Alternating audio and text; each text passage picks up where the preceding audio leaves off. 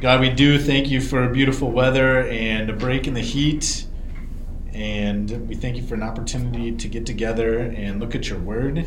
I pray that you would illuminate your word to us through your spirit. And God, I typically would ask again that this wouldn't merely be an exercise of our minds, but that we would conform our hearts and our lives to your word.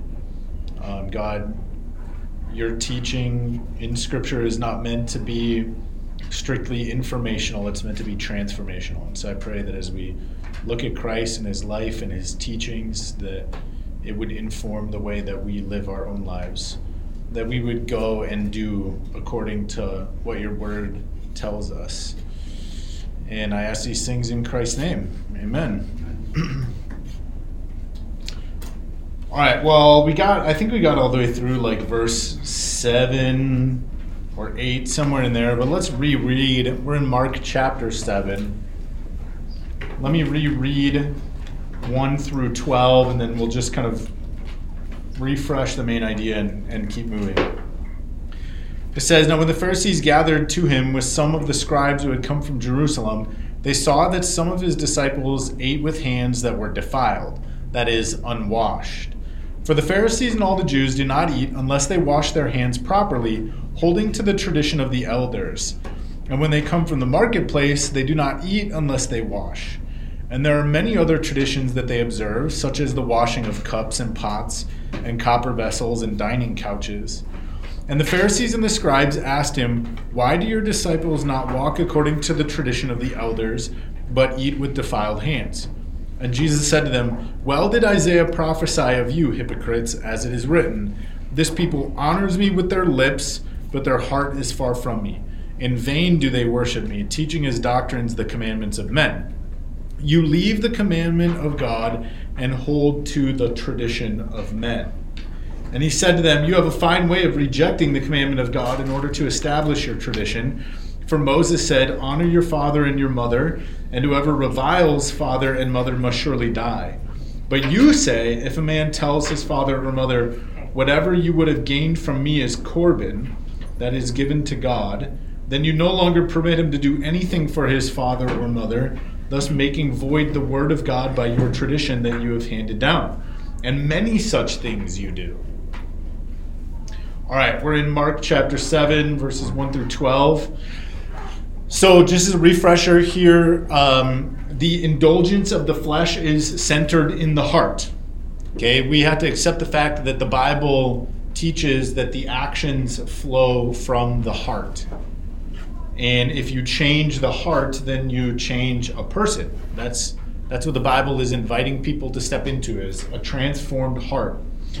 And external forces that might change you are really powerless to do this work, okay? I mean, you can form new habits and you can engage in new behaviors, and those things might be good, right? I mean, if you're, I don't know, if you have bad health and you sit around all day and you're overweight and you just eat crummy food and you change your habits and you start working out and eating better, that's a good thing. That's good for you. But things like that are not going to ultimately transform your heart, okay? So a very important Christian principle is at work here, and we talked about this a little bit last week, that the heart will, in order to get its way, it will drift towards either license or legalism. But a converted heart doesn't need license or legalism because it keeps the commands of God from this place of being transformed. It comes willingly through the Spirit's power, okay? So just a quick refresh. License is this idea that you can do whatever you want. Legalism is this idea that you must add to the commands of God in order to stay in the constraints of what God has commanded. But what Scripture teaches is that when your heart is changed, you will do the commands of God by the power of the Holy Spirit, because that's now the direction your heart is oriented. Okay? Can I balance? Yeah. So if I'm sitting here and thinking, you know what, I don't really want to do this thing, should I assume that I'm not saved, and then just Yeah, I mean, if somebody who comes to me says, "I don't really want to do this thing," in other words, I don't want to do what the Bible commands in this area. Is that what you're referring to? Yeah, well, I'm saying that you're torn or something. Yeah. So like, you really want to do this, but you're not going to do it because one, I might say because I love Christ, but I still want to do the thing. You know what I mean? Yeah. So it's almost like saying, well, then my heart's not right, and then I'm not saved. And yeah, let me try and illustrate. And I would say maybe you should, right? I mean, the Bible says test yourselves to see whether you're in the faith. So maybe you should. You should evaluate. Like, do I actually want to do the things that Jesus commands? Do I believe that the things that Jesus commands are ultimately good? I think pastors and churches are way too quick to tell people, yeah, you're in the faith if you just believe in Jesus. I'm not saying we should stop saying those kinds of things. I'm only saying that we need to help people understand that to really be in the faith means that you trust that what Jesus commands on any given subject is the best way to go about things. But have I used my illustration of like dog poop? I think it's silly, but I like this illustration. Have I talked about this before? I don't remember. Okay. Has anybody, raise your hand, if you've ever been walking down the street in a park or on the sidewalk and you've seen a dog poo on the ground and you've thought, I should eat that? Nobody has ever had that thought, right? Or if you have, then we would check you into an institution to help you reform your thinking. And the reason is because it's cruddy, right? I mean, it's awful. I think we are in the process as believers of learning to feel that way about sin, okay? Now, if somebody had a habit of eating dog poop, we would say you should stop doing that. That's really unhealthy. But ultimately, God is moving us to the place where if we go with my illustration here, dog poop is equivalent to sin. God is moving us to the place where you could put that in front of us and we would never choose to eat it because we've got something better. Does that kind of make sense? Yeah, so application though. Say I meet a guy that says he's Christian, watches pornography, says he wants to stop, but he still does it. Is the call, you're not saved? Well, I think doing that. If he says he wants to stop, then I think the response is, how can we help you? Right? You need some help. What's it going to take for you to stop? You recognize that eating this dog crap is really bad for you. So what can we do to change your diet, right? How can I come alongside of you and help you in that? And I think there's lots of things that we could say. If you need to, get rid of the smartphone. Cut off the internet. Like, people live for thousands of years without internet. You can do it too. Let's memorize some scripture that will convict you on that. Let's put together a plan for a more rigorous prayer life where you can be petitioning the Holy Spirit for help in that. Let's make sure that we've got guys in your life who can ask you accountability. Let's maybe go to your wife and confess that sin so that she too can hold you accountable for that, right? So there's lots of things that we can do that can help with that. If he says, I don't want to, that's the point where I would say as a pastor, well, then I have no proof. I have no reason to believe that you're actually a Christian if you don't even want to. Does that make sense? It does, but I guess I'm so black and white that I keep hearing you. What I hear is, your heart's going to do what you want, and if your heart wants to watch porn, well, then you don't have to train your heart. You know what I'm saying? And that's what I would say. Is that you disagree with that, or that's too black and white? No, I'm just saying if that's the case, then I don't need to try to help them. I need to get them. If they're not saved, is the approach I should go. The fact that you want to watch pornography, even though you're saying you don't, the fact that you do means you do. I mean, you could tell me you don't all the time. You're doing it. Like, you do what you want to do. Well, I mean, so like you go to a passage like Romans 7. I don't think Romans 7 is about somebody who is. I think Paul's dealing with the struggle with the flesh, even after life in Christ. Okay, there's some debate. Romans 7 says, I don't understand the things that I do, the things that I want to do, I don't do, the things that I know I shouldn't do, I do. And I think he's dealing just with the indwelling, remaining sin. So I think you can press a person where they get to the point where they're like, yes, I keep doing this thing, but I hate it and I don't want to do it anymore. And at that point, it's like, okay, then let's put together a plan to help you in that area. But you can also press people to the point where, I mean, I've done this with people where, they keep saying, no, I love Jesus, but I want this sin in my life, And if you keep pressing, eventually, in my experience, I've got probably a half dozen of these where they say basically, screw you, I want to keep doing this, and they get up and they leave. I don't know. Maybe I'm still talking around what you're asking. kind of, because what I hear is like the behavior's going to come if there's a changed heart. Stop trying to fix behavior is kind of the idea. Where the root is the heart issue. Now I'm saying, okay, now I got a guy that says there's a heart change, but the behavior is still struggling over and over and over for decades. And I'm saying, what is the issue here? Like, got it. Okay. Do I deal with the issue? Do I deal with the action, or do I deal with what I'm not saying? So I guess what I'm saying is I would say both, but let me clarify first. Behavior cannot work backwards to change the heart, but a changed heart can work to change behavior. And therefore, with a changed heart, we should expect that we can also work on the behavior. Does that make sense? What I'm trying to avoid is the view of the Pharisees, which says my outside can be really clean and my inside can be awful and I'm okay before God. That's not the way that it works. And Christianity is not a plan for behavior modification. It is good news that Christ has saved you and changed you, and therefore you can walk in obedience to his commands. But I would say to somebody who's like, yeah, I've been a Christian for 20 years and I continue to have this sin in my life, the same today as it was then, or maybe worse. I would say I'm not sure that really the heart has been changed. So are they self-deceived then at that point? Would you say, look, for 20 years you've been self-deceived because ultimately you want sin over Christ? You're not making the decision to actually change. Yeah, I would say that. You have the power to do it, but you're not doing it. I would say that. And I might begin by saying to them, but look, let's try and work on the behavior and let's see how that goes. And maybe in time, just your immaturity will grow into maturity. But in all other things, they're doing very well. In all other things, they are on board and with Christ. But this one thing seems to have a hold on them.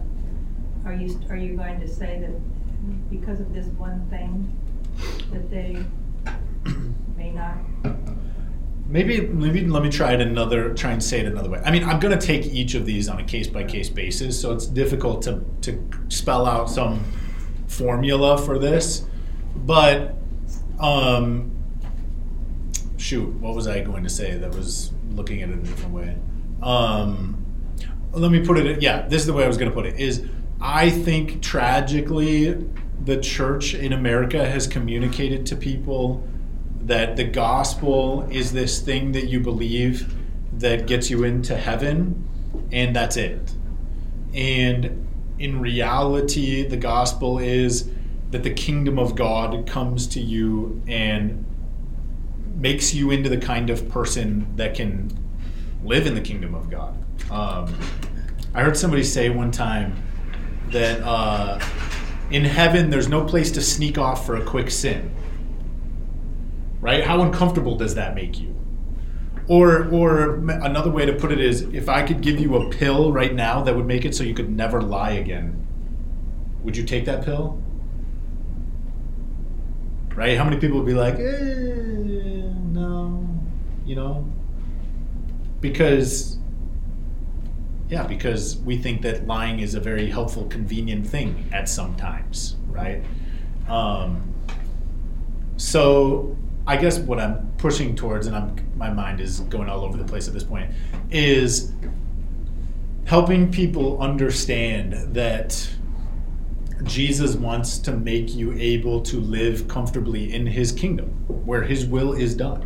And that's what you should also desire, both in the intentions of your heart and also in the actions of your life. Is that helpful at all, or did that make it worse? Yeah, I think we have to have, it's almost the balance with God's salvation, your will and God's will, but with the Christian walk. Because you quoted a verse a couple weeks ago: "You have not resisted sin to the point of bloodshed, have you? If your right hand causes you to sin." Like the steps a Christian is asked to take is not just rest in God and He'll do the work. It is walk in the Spirit. You have it. You have the flesh. You have the Spirit. You need to make a conscious decision every day to walk in the flesh. And I just don't want to miss that. Walk in the Spirit. Yeah.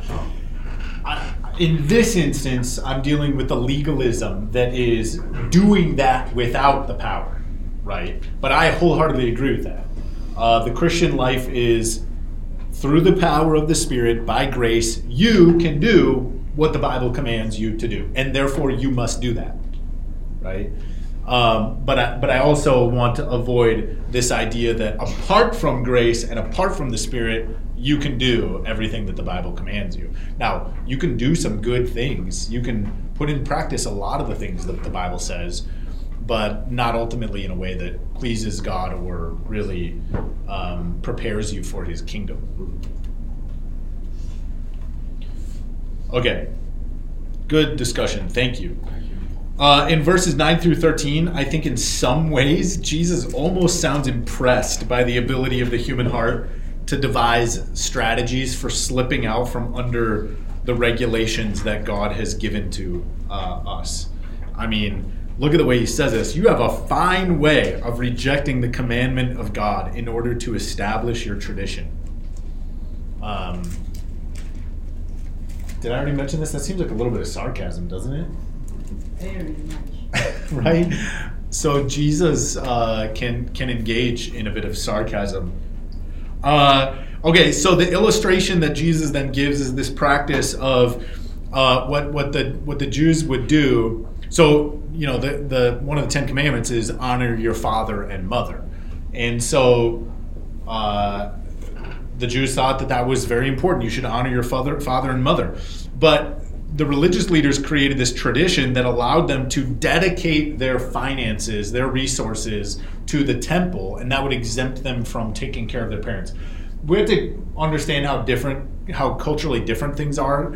So today, the way it works is you have kids and you take care of your kids, and then you grow up and Social Security takes care of you. But through most of human history, the plan was you have kids and you take care of them, and then when you get old, your kids take care of you. Okay? And so this was part of the obligation to honor your father and mother. That still exists in the rest of the world. Yeah, in most other third world countries or just other countries that don't have these social welfare programs that we have. Yeah. It's where I came from, it's still like your children will take care of you when you get home. Yeah. And it actually makes a lot of sense because if you through most of human history, people would have, 4 kids would have been a small family, right? You might have 6 or 8 or 10 kids. And so then the burden for them to take care of you is divided among them, at least in theory. But Korban here is the transliteration of a Hebrew term, and it refers to a gift given to God, right? So you would take your money and you would pronounce it Korban, give it to God, and then because of that portion given to God, then you didn't have to utilize it in caring for your parents. Why would somebody even do that? Is it just pure spite for your parents? Why do you think that this even became a tradition?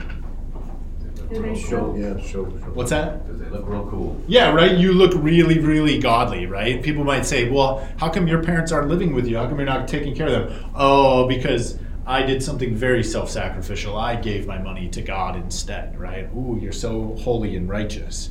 Is that the only benefit, or do they still get access to that money during that period of time that it's dedicated to God? Is that their only benefit, is they look good? Yes, as far as I know. And I guess in some ways, if you think for a second about the parable of the Good Samaritan, and you have the Levite and the priest, and they're on their way to the temple, and they see this guy in need, but they have much more important things to do with their time, right? So they can't help this guy. In some ways, you might add to this the benefit of my busy life serving God. Now I also don't have to waste it taking care of my aging parents. Right? After the praise of men. Yes, instead, looking to be praised by men for that. And because of vows being unalterable, making vows, this was something that once you made this vow, there was no going back. So Jesus is pretty clear here. What honors God, what pleases God is not this gift of money that allows you to sidestep the obligation, but the command that God himself gave. Right? You don't get to make up what commands you will decide are important and then follow those to the exclusion of the others. Okay? And although honoring God by giving a substantial gift of your finances to him is a great thing, if you think it gets you off the hook for the things that God has commanded, right? Because you can't go to a verse that says, and you know, God is super pleased when you give 50% of your income to him, right? But they were saying that pleases God even to the point where you can ignore what God has clearly said. It doesn't work like that. When you think about God owns everything anyways, and at some points he says, you know, if I wanted cattle, if I wanted, you know, money, I have everything. I don't need anything this really ritualistic, but you're missing the point, which is the Good Samaritan is to care for people as much as you do it to the least of these, you do it to me, and God cares about protecting the widows, the fatherless, the poor, the needy. Yeah. That's how you give to God, and really giving to the temple is fruitless compared to taking care of people. Yep. Amen. Absolutely. You neither love God nor love your neighbor, right? The two great commandments. When you're behaving like this, God is not pleased, and then you've also neglected your responsibility to love your neighbor. And what could be ultimately more honoring to God than simply obeying God? Right? It's not more honorable to give your money to the temple and forsake your duty to honor your father and your mother. And man, just the ways that we go about justifying our sins, right? Can anybody think of any? I mean, I've come up with a couple. I'd like to create, like there's a website that has logical fallacies and it makes up names for all the logical fallacies, which I think is kind of clever. I'd like to make up a list of all the ways that we go about justifying our sins, right? So here's one, just as an example, and then you guys can toss out ideas. I just call it the negotiator. Accepting one sin in our life because we don't do another sin in our life, right? I should give myself grace in this area over here where I know that I habitually sin and don't really care to deal with it because I'm really good at all these other things over here, right? I mean, in some ways, that's what's going on here. I don't have to take care of my mother and father because I gave all my money to God. Anybody else have other ones? I'm only human. I'm only human, right? Nobody's perfect. Yeah, that's another good one, right? I think some people That like God's expectations for me are too high because I'm just a human. You understand. Yeah. I think some people find a different interpretation of Scripture so that they can justify it that way. Yeah, okay, I mean, sure. people twist Scripture all the time for their own selfish needs. Prosperity gospel is the first one that comes up. Yeah. So like, yeah, maybe this person would be the twister, right? They twist the word to make their particular issue more acceptable. Oh, God knows my heart. Problem is, he does know your heart. Ooh. You can see. So dividing out the motivation from the action to excuse it. Choosing Yeah. like a lesser sin over a greater one. Like at least I'm not doing that. Right. Yep, totally. The person who compares and says like, look, it could be worse, I could be this. Yeah. There's an interesting one. Hey, my pastor does it. There you go. My pastor does it. Nice. And the pastor can say, well, my congregation does it. So I remember the joke of one of the pastors said, you will be surprised when you get to heaven that you will be surprised whose person will be there. The person that you don't expect to be there is there, and the person you expect it is the other way around. I've totally always thought that too. Like, I think when we get to heaven, we'll be surprised at who's not there and also who is there. Yeah. There was one I saw a few years ago that was fascinating, and I don't know that I've seen this a ton, but there was a pastor of a very large church who, like, a big part of his platform was condemning homosexuality. Turns out he was meeting up with men in an airport bathroom. Oh my gosh. Right? So, like, the hyper condemnation that makes me feel like I do stand against a sin that I'm actually guilty of engaging in secretly. Or believing that some sins are really, really awful, just not the ones that we have, right? So maybe you think that something like pornography is terrible, but at home you're a psycho rage beast and you just anger everywhere, right? As if that's okay because it's not that one. Or like it's okay to do the sin because it's going to lead to something better. Ooh. Like, fornicating because you're going to marry the person eventually. I've had to go back to the Lord and repent on an idea that I had a few years ago that the more I've thought about it, the more I'm like, that was terrible. That never should have come out of my mouth. Which was like jokingly saying that, and jokingly, half jokingly saying that I wonder if there will be a reward in heaven, like a medal, for the person who drew on grace the most by you know, having an issue that they just repented of a lot, right? And the more I thought about that, the more I'm like, no, because grace is God's power to deal with the sin before it becomes sin, right? When it's still in the moment of temptation, before it gives birth to sin. So I'm trying to remember who I might have said that to, that I need to go back and be like, do you remember that thing? Just scratch that. Because that was no good. There's lots of different ways that we do this, right? I mean, another one is, what about this one? Connecting our sins to noble motivations or honorable uses, right? So something like this. Well, it's totally okay for me to feel hatred for the abortion doctor because what he does is evil, right? Versus, Scripture says, love your enemies and pray for them. Right? So even though this sin is bad, it's actually connected to a noble motivation, and therefore it's excusable in the eyes of God. There are so many ways that we go about doing this, right? I mean, even Adam and Eve blaming, right? Well, I only do this sin because X, Y, Z, right? Man. That'd be a good list. You really should do that. It'd be kind of funny, huh?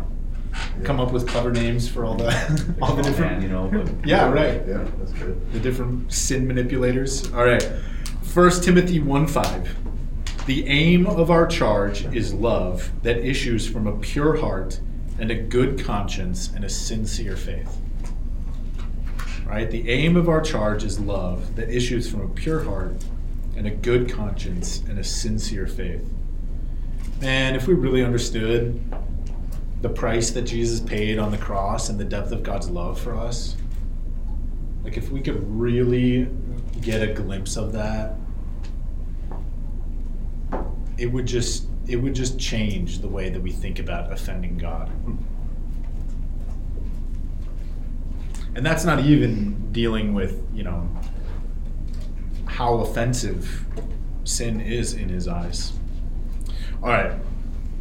Let's move on. Anybody want the last word on that section? Well, the theme continues here in verses 14 through 23 as Jesus sort of explains, he kind of gives like a teaching about the reason for his condemnation here. Okay, so verse 14. And Jesus called the people to him again and said to them, "Hear me, all of you, and understand. There's nothing outside a person that by going into him can defile him. But the things that come out of a person are what defile him." And when he had entered the house and left the people, his disciples asked him about the parable. And he said to them, "Then are you also without understanding? Do you not see that whatever goes into a person from outside cannot defile him, since it enters not his heart but his stomach, and is expelled? Thus he declared all foods clean. And he said, what comes out of a person is what defiles him. For from within, out of the heart of man, come evil thoughts, sexual immorality, theft, murder, adultery, coveting, wickedness, deceit, sensuality, envy, slander, pride, foolishness. All these evil things come from within, and they defile a person. This wasn't in my notes, but as I was reading this, I think it's worth pointing out verse 15. Jesus says there is nothing outside a person that by going into him can defile him. I want to navigate this carefully, but does he really mean nothing? Yes, but there are things you can overdo that can defile you, like alcohol and, well, drugs. Well, I think that the way I would deal with this is he does mean nothing, but in the context in which the Jews are thinking about this matter. Right? I mean, if somebody came to me and said, look, I don't think pornography is bad because Jesus says there's nothing that can go into me that defiles me, I would say, Well, Jesus is literally dealing with this Jewish idea of food laws, unclean food. And within that context, he says nothing.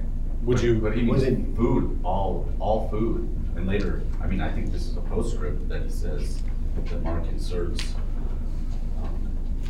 That as a result, he made all foods clean. And later we see that he tells Peter all foods are clean. But I think, yes, it's talking about food, not pornography. Right. So this is why, like, we have to think very carefully about the words that Jesus used in the context he uses them. But how does pornography go into you? I don't even understand how you get there. Yeah, because it's something that you're consuming, right? It's outside of you and it's going into you in that way. I think you can. I don't know how anybody would get to that, like, Dude. hearing or anything. I mean, you've not seen people justify their behavior by misinterpreting scripture in terrible ways? I mean, another verse like this is, to the pure, all things are pure, right? I've had somebody say to me, see, like, I can do these things because I love Jesus. It's like, no, that's not what that verse means. That would be easier to manipulate, but obviously you remember here it's talking about eating. Yeah, and that's what we need to draw people's attention to, is like, you got to understand what he's saying in the context in which he's saying it. Otherwise, you lead to these conclusions that are wrong. Okay? Yeah, I remember there's still a debate about, because in other country, the blood from the pig, they're still eating it, but a lot of Christians is like, no, you don't eat the blood because it's alive. So I'm kind of like, there's a lot of Christians that defending that Jesus cleaned everything. So they can eat all the. But other Christians would say, no, you cannot eat that kind of food because there is blood on it. That's interesting. I think that might be grounded in Leviticus, yeah, I know there isn't. But then they're like accepting that they can eat pork, Yeah. but not the blood. So Well, yeah. Well, Yeah, it's a big debate in where I came from because we are taught that you cannot really eat the blood because we have a recipe actually in a lot of recipe in the Philippines where combine the blood. Literally the blood, they just chop it and combine it. And my grandma would say, don't ever eat that food because there is blood on it. So we don't allow that food. Well, I'd have to think about it a little more, but actually what I was thinking of is Genesis 9, right? Where God says, every moving thing that lives shall be food for you, and as I gave you the green plants, I give you everything, but you shall not eat flesh with its life, that is its blood. Yeah. So I'd have to think about it, because it's grounded in a different, it's not grounded in the Mosaic law. I'm not sure, but I've not thought about it before. I don't know how you Or a can goat avoid. blood. I thought it was in its very mother's milk, small. you can't eat that either. Right. Yeah. Yeah, because here there is, almost all Americans don't eat blood, but in the rest of the country, like Mexico and other countries, there is blood in a lot of recipes. Well, Sure. I don't know how you avoid it, really. I mean, there's gonna be blood in any animal that you eat, no matter. Yeah, it's in Leviticus as well. There's still Yeah. 3:17 says. Yeah. portion. Yeah. The My steak bloody. So what do they mean exactly, like blood pudding, I don't know what's Right. blood pudding. what is important for us to understand is, like, those things do not corrupt the heart. The heart is corrupt, and that's why it does things. It does what it does. Okay. Maybe you're gonna get to this, but when it says, thus he declared all foods clean, are you gonna get to that or? am I gonna- Yeah, we are. Okay. Does your Bible go 15:17? Yes. Maybe a good teaching opportunity for the young ones in here, because I don't know if they're reading Bibles. I have So some. my question, what would you say about eating blood as a food? I think I would probably land on. I think I would probably land with Mark here and say, like, Jesus declared everything clean. Oh, okay. But I don't know. I probably should think about this a little bit more deeply. But your conscience has to be clear. It's probably Yeah. a Romans thing where, if it's sin to you, don't do it. You Don't can't do do it, it. right. Don't Yes. violate conscience. But if Yeah. Gentiles don't know that, When I go home and that's one of my favorite, from in the country, and when they serve it to me, I said, no, sorry, I cannot do that, and they will ask why. Nah, it's just I'm a believer. I'm a born again Christian, and I don't eat blood. Here's why I feel stuck on it. Not because it's in the Levitical law. If it was in the Levitical law, I would say no big deal. Like, we don't follow the Levitical law, right? Yeah. The Mosaic law does not apply to us. But because of that verse in Genesis, I'm a little more leery to just straight out say, like, go ahead and feast on blood. And yet, at the same time, because the point is different. Blood is in Genesis 9 corresponding to life, whereas the way the Jews are thinking about it here is these foods create uncleanness. Okay, So help me. but I've not thought enough about it. How would you define if they're doing it for the motivation, like somebody who's vampiric, they're trying to gain more life, or they're, I don't understand what is the sin there for if I were to eat blood in my meal, because I'm just trying to understand. Well, the sin is God said don't do it. Yeah. Well, Genesis 9 is what he's saying. If you eat meat, you Right. can't afford it. And I just would have to think through, like, okay, does that command still apply in light of the new covenant? And I've not thought about it enough to give you an answer. Is it possible to read Genesis 9 as like law? still doesn't make any sense. Like, it Maybe. It makes complete sense to me.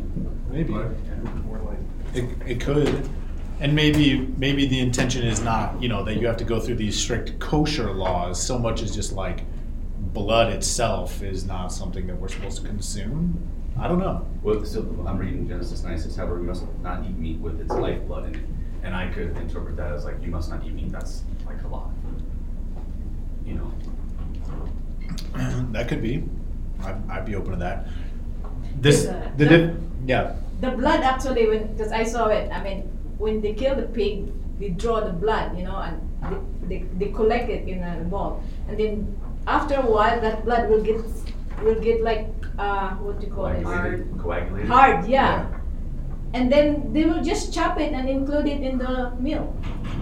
Yeah. So that's why, after a while, I said, no, I cannot eat this thing because I saw how it done, and then it's alive from the pig, and then you just chop it, and so after a while, it's just like, to me, it's disgusting. Yeah, I think it's disgusting too, but that's probably just because it's not typical in our culture. I know it's not typical here, but the rest of the world, it's it's. But a rare steak, a juice sauce, dipping it in blood, basically. I don't think that's the blood. That's just the It's the juices blood of the mixed muscle. with other. So it's whatever. It's just the juices of the meat cooking out, the fatty stuff. Yeah, and I would be prone to like avoid legalism here, right? The goal is like, guys, blood and life, right? These things are connected, and so you're eating this animal which is death, and you're reveling in the blood. I don't know. Let's move on, only because like I just don't know where else to go with this right now, and I don't feel super confident giving an answer. So let me think on it some more, and then maybe I can follow up with you on that. Yeah, let's. Okay, so the theme of the heart continues here in this section, right? And the true problem with humanity is not that he lives in a world of filth. The true problem with man is that he is internally filthy. Okay, so you've hopefully heard me say this before. The real danger to any of us is not out there; it's in here. Now, that doesn't mean we shouldn't strive for a more moral society, but you can have a moral society and still have a corrupt heart. So, Jesus, in talking about what defiles people, he's talking in spiritual terms. He's talking about ritual holiness here. He's not saying that if you eat something dirty, that you're in trouble. That should be obvious. But in his teaching, Jesus is often tearing down prevailing ideas and concepts, okay? So the prevailing idea here is that cleanliness is sufficient to make you right in the eyes of God, and the problems that we experience come from the outside in. And I would say that idea is still prevalent. I can give you an example that's kind of hot right now. it's not exactly like a one-for-one correlation, but it's pretty close. The transgender movement says that the problem with me is that my body does not conform to my self-image. The external does not meet the internal. And actually the real problem is that your internal does not conform with the external, and you need to reform the internal to meet the external that God has made. Maybe another even better one would be marriage, right? The problem is my spouse, not me. I just heard this week about a pastor that his elder team just asked him to step down, but he came to a friend of mine and said, after 20 years of marriage, I don't think I've ever loved my wife. Oh my gosh. Right? And the problem is he needs to conform his mind to what God's word says about that matter. That he needs to continue to lay down his life for his wife. He made this commitment before God, and he is obligated to carry that to completion if he loves Jesus. So we still live in a world where this idea prevails, that the problem is out there and not in here. And if I can change the outside, then I'll feel better on the inside. Does that make sense? Okay, getting to this little interpretive note that Mark includes here. Oh, you were asking about verse 16. And you know what's funny is I pulled out my Net Bible to look at verse 19, and I totally didn't even think about verse 16. So if you're looking at your Bible, it probably has verse 17. I'm sorry. It probably has verse 15, and then there's no verse 16, and it skips to verse 17. And I don't know why I didn't even look at this, because I had my Net Bible out. If you don't know what the Net Bible is, it's the New English translation, and what it does is it documents all of the textual and manuscript variants, right? So you can access it online for free, actually. It's kind of cool. But they would give you a good explanation for this.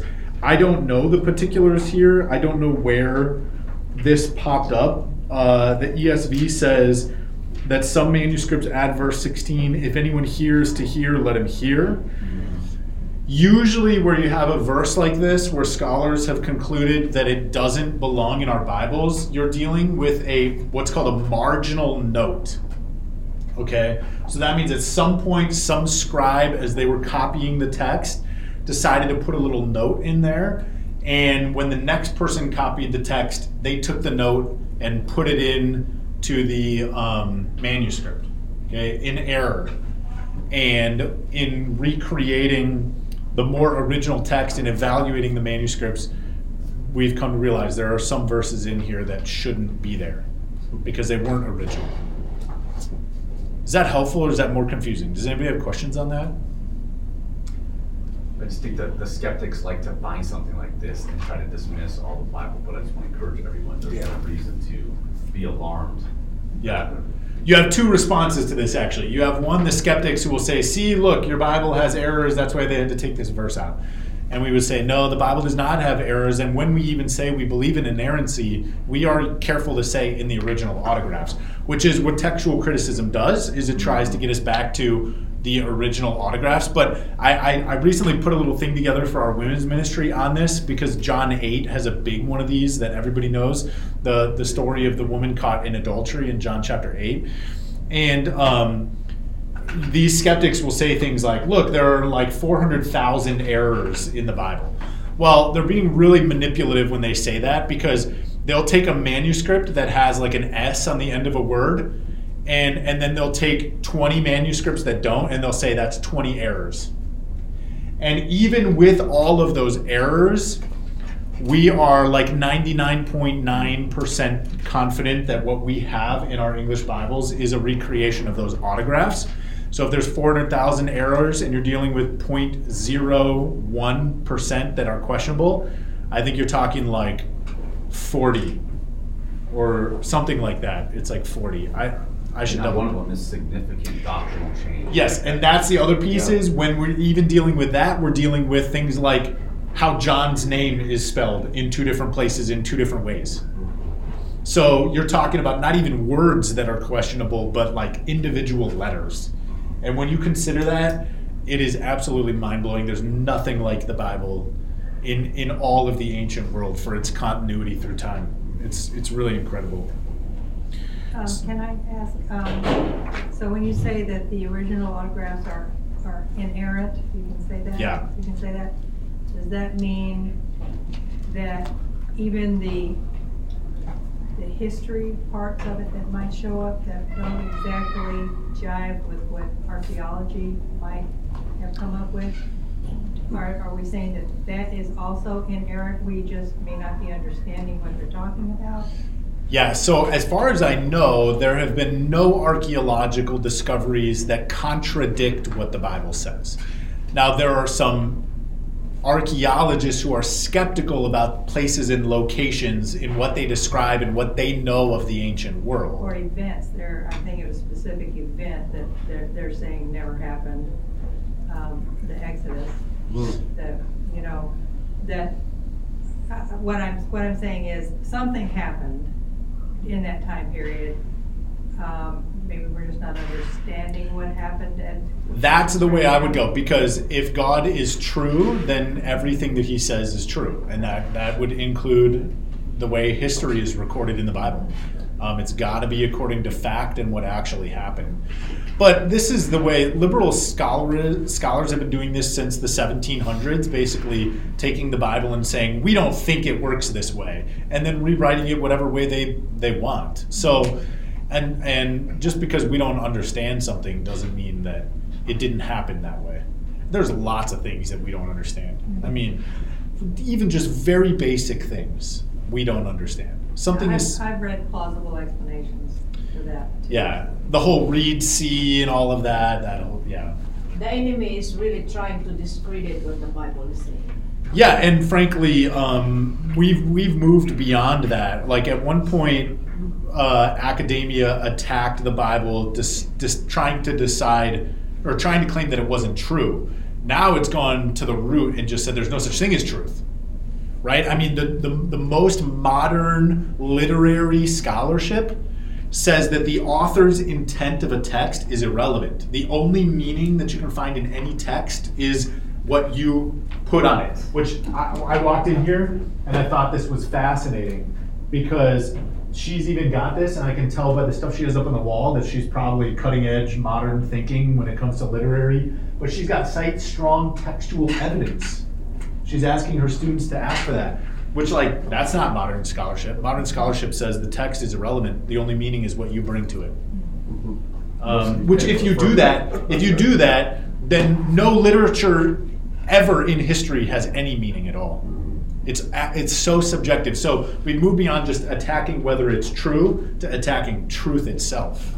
Last week up there was pick one of the creation myths, and I'm assuming she would put the Bible based on what I see too. Mm-hmm. The Bible up there is one, and then now it's cite strong. Yeah, but she's not as hip as she thinks she is if she's asking them to provide textual evidence. Hopefully there's a faithful young Christian in that room. Yeah, who's Yeah.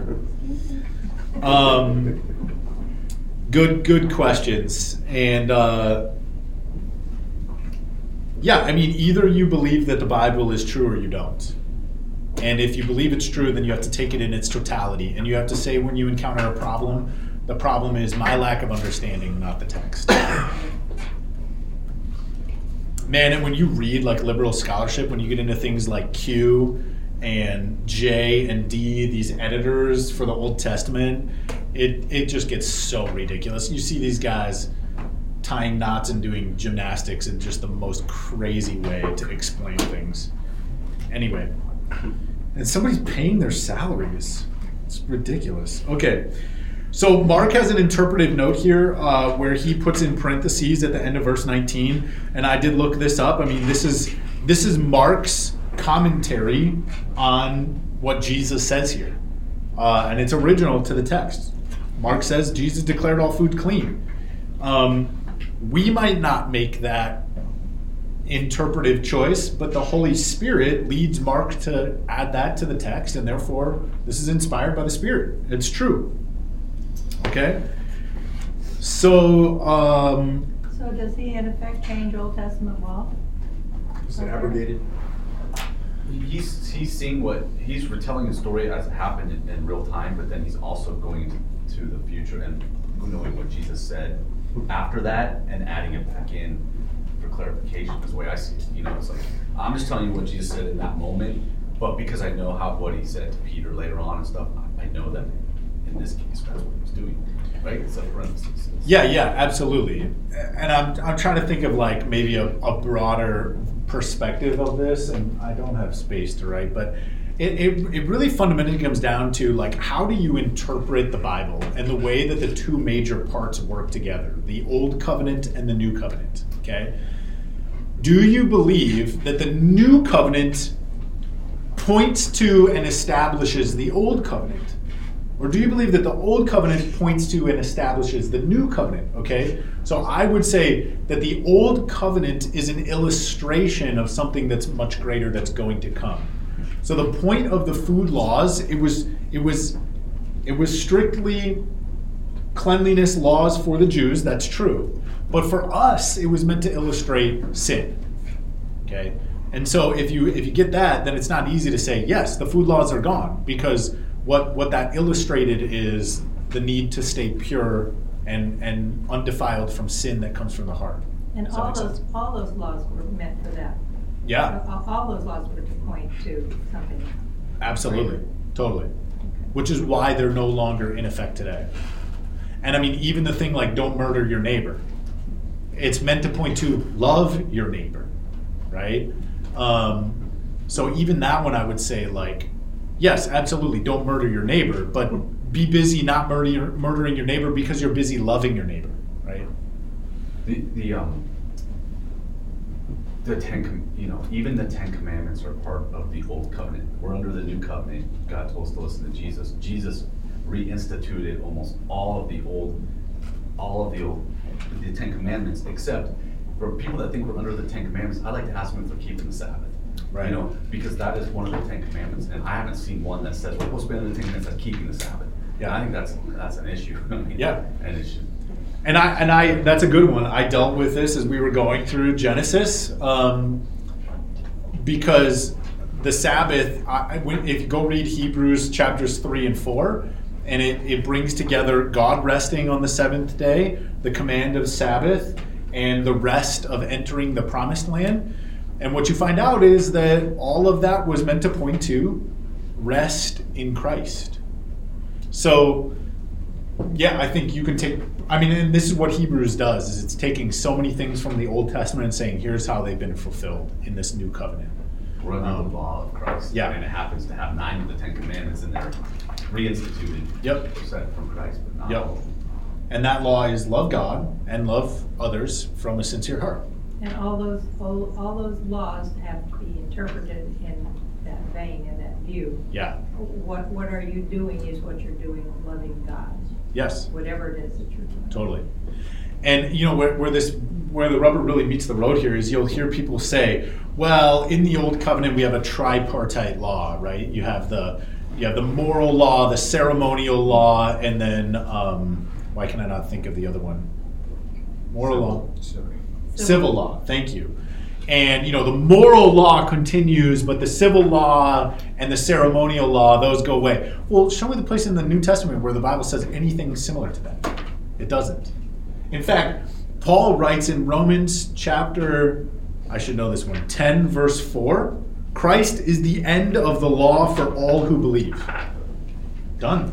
And he also goes on to say, though, that when I go to the Gentiles, I live as one without the law, but not without the law of Christ. Right. So he's implying there's a new law that's been set up Yeah. in Christ's kingdom. And you still can't commit adultery, you still can't lie. Right. Because that would be a violation of loving my neighbor, right? Or loving God. Yeah, Christ is the end of the law for righteousness to everyone who believes. And it's also interesting that Jesus goes up on a mountain when he begins to give the Sermon on the Mount, right? He's a new lawgiver. Yeah. Good stuff, guys. Okay. So the disciples ask for an explanation. They don't understand what Jesus is saying here. Which is kind of funny. It just shows you how hard it is to get outside of your perspective, right? I mean, they're like, Jesus, what can you even be talking about? That things that go in me don't make me defiled. Like, that's how we've always thought about this stuff. But Jesus warns them about the things that come from within, right? Verse 21. From within, out of the heart of man. And he gives what we might call a vice list. I like that term, a vice list. We've got others of these in 1 Corinthians chapter 6, verses 9 through 10, and Galatians 5, 19 through 21.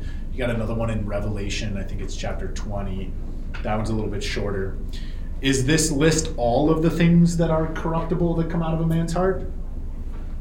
No, right? This is just a sampling of the buffet from which man commits sin. But Jesus is warning that evil manifests from the heart. All right. And you know, man, the disciples require this explanation because they don't get it. But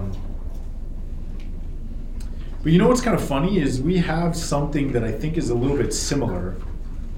The way we think about this is works righteousness as a prevailing idea that people tend to have. You know, I mean, if you ask the typical person, like, do you think that your goodness is sufficient to get you into life after death? Most people will say yes. That's a prevailing idea. And they can't even comprehend the fact that their good deeds are not even close, right? Nothing. You know, maybe the prevailing idea is this: I am basically good. I just need to avoid the bad influences that are outside of me that might tempt me to do something bad, right? And Christians have a really unique view at this point. We can end on this note. We believe that humans are fundamentally flawed, fundamentally corrupt in the heart. There's nothing that we can do to change that. We have no power or ability within us to undo our corrupt nature. Now, here's why I'm touching on this. Ligonier Ministries, I think it was, released a survey called The State of Theology, and there's like 21 questions that they asked just average American adults and then evangelicals, and 65% of professing evangelicals believe that people are born innocent. Oh my God. That's heresy. I mean, that's not biblical. You are born in sin. You are born under the wrath of God. You are born an enemy of God. You are born dead, spiritually dead. And 55% of professing evangelicals believe most people are good by nature. That's contrary to what the Bible teaches. The Bible teaches that people are evil by nature. Left to our own devices, we will not get better, we will get worse. And that's really what Jesus is dealing with, is man's corrupt heart produces evil thoughts, sexual immorality, theft, murder, adultery, coveting, wickedness, deceit, sensuality, envy, slander, pride, foolishness. That's who you are apart from Christ. So if you're ever asked a quiz, are people good by nature? Please say no. No. And then revel in the fact that you have been transformed by grace. Let's pray. God, we thank you that even though we're not good by nature, you do love us, and you offer us grace through the work of Christ, through his sacrifice, his merit. We praise you for that. And I pray that in this changed heart that we have, that we would walk in obedience, that we would love you, that we would seek you and pursue you with all of our hearts, that we would obey these two great commands: to love the Lord your God with all your heart, soul, strength, and mind, and to love your neighbor as yourself. God, would you lead us in that? Would you make us like Christ in that way? And it's in his name that we ask these things. Amen.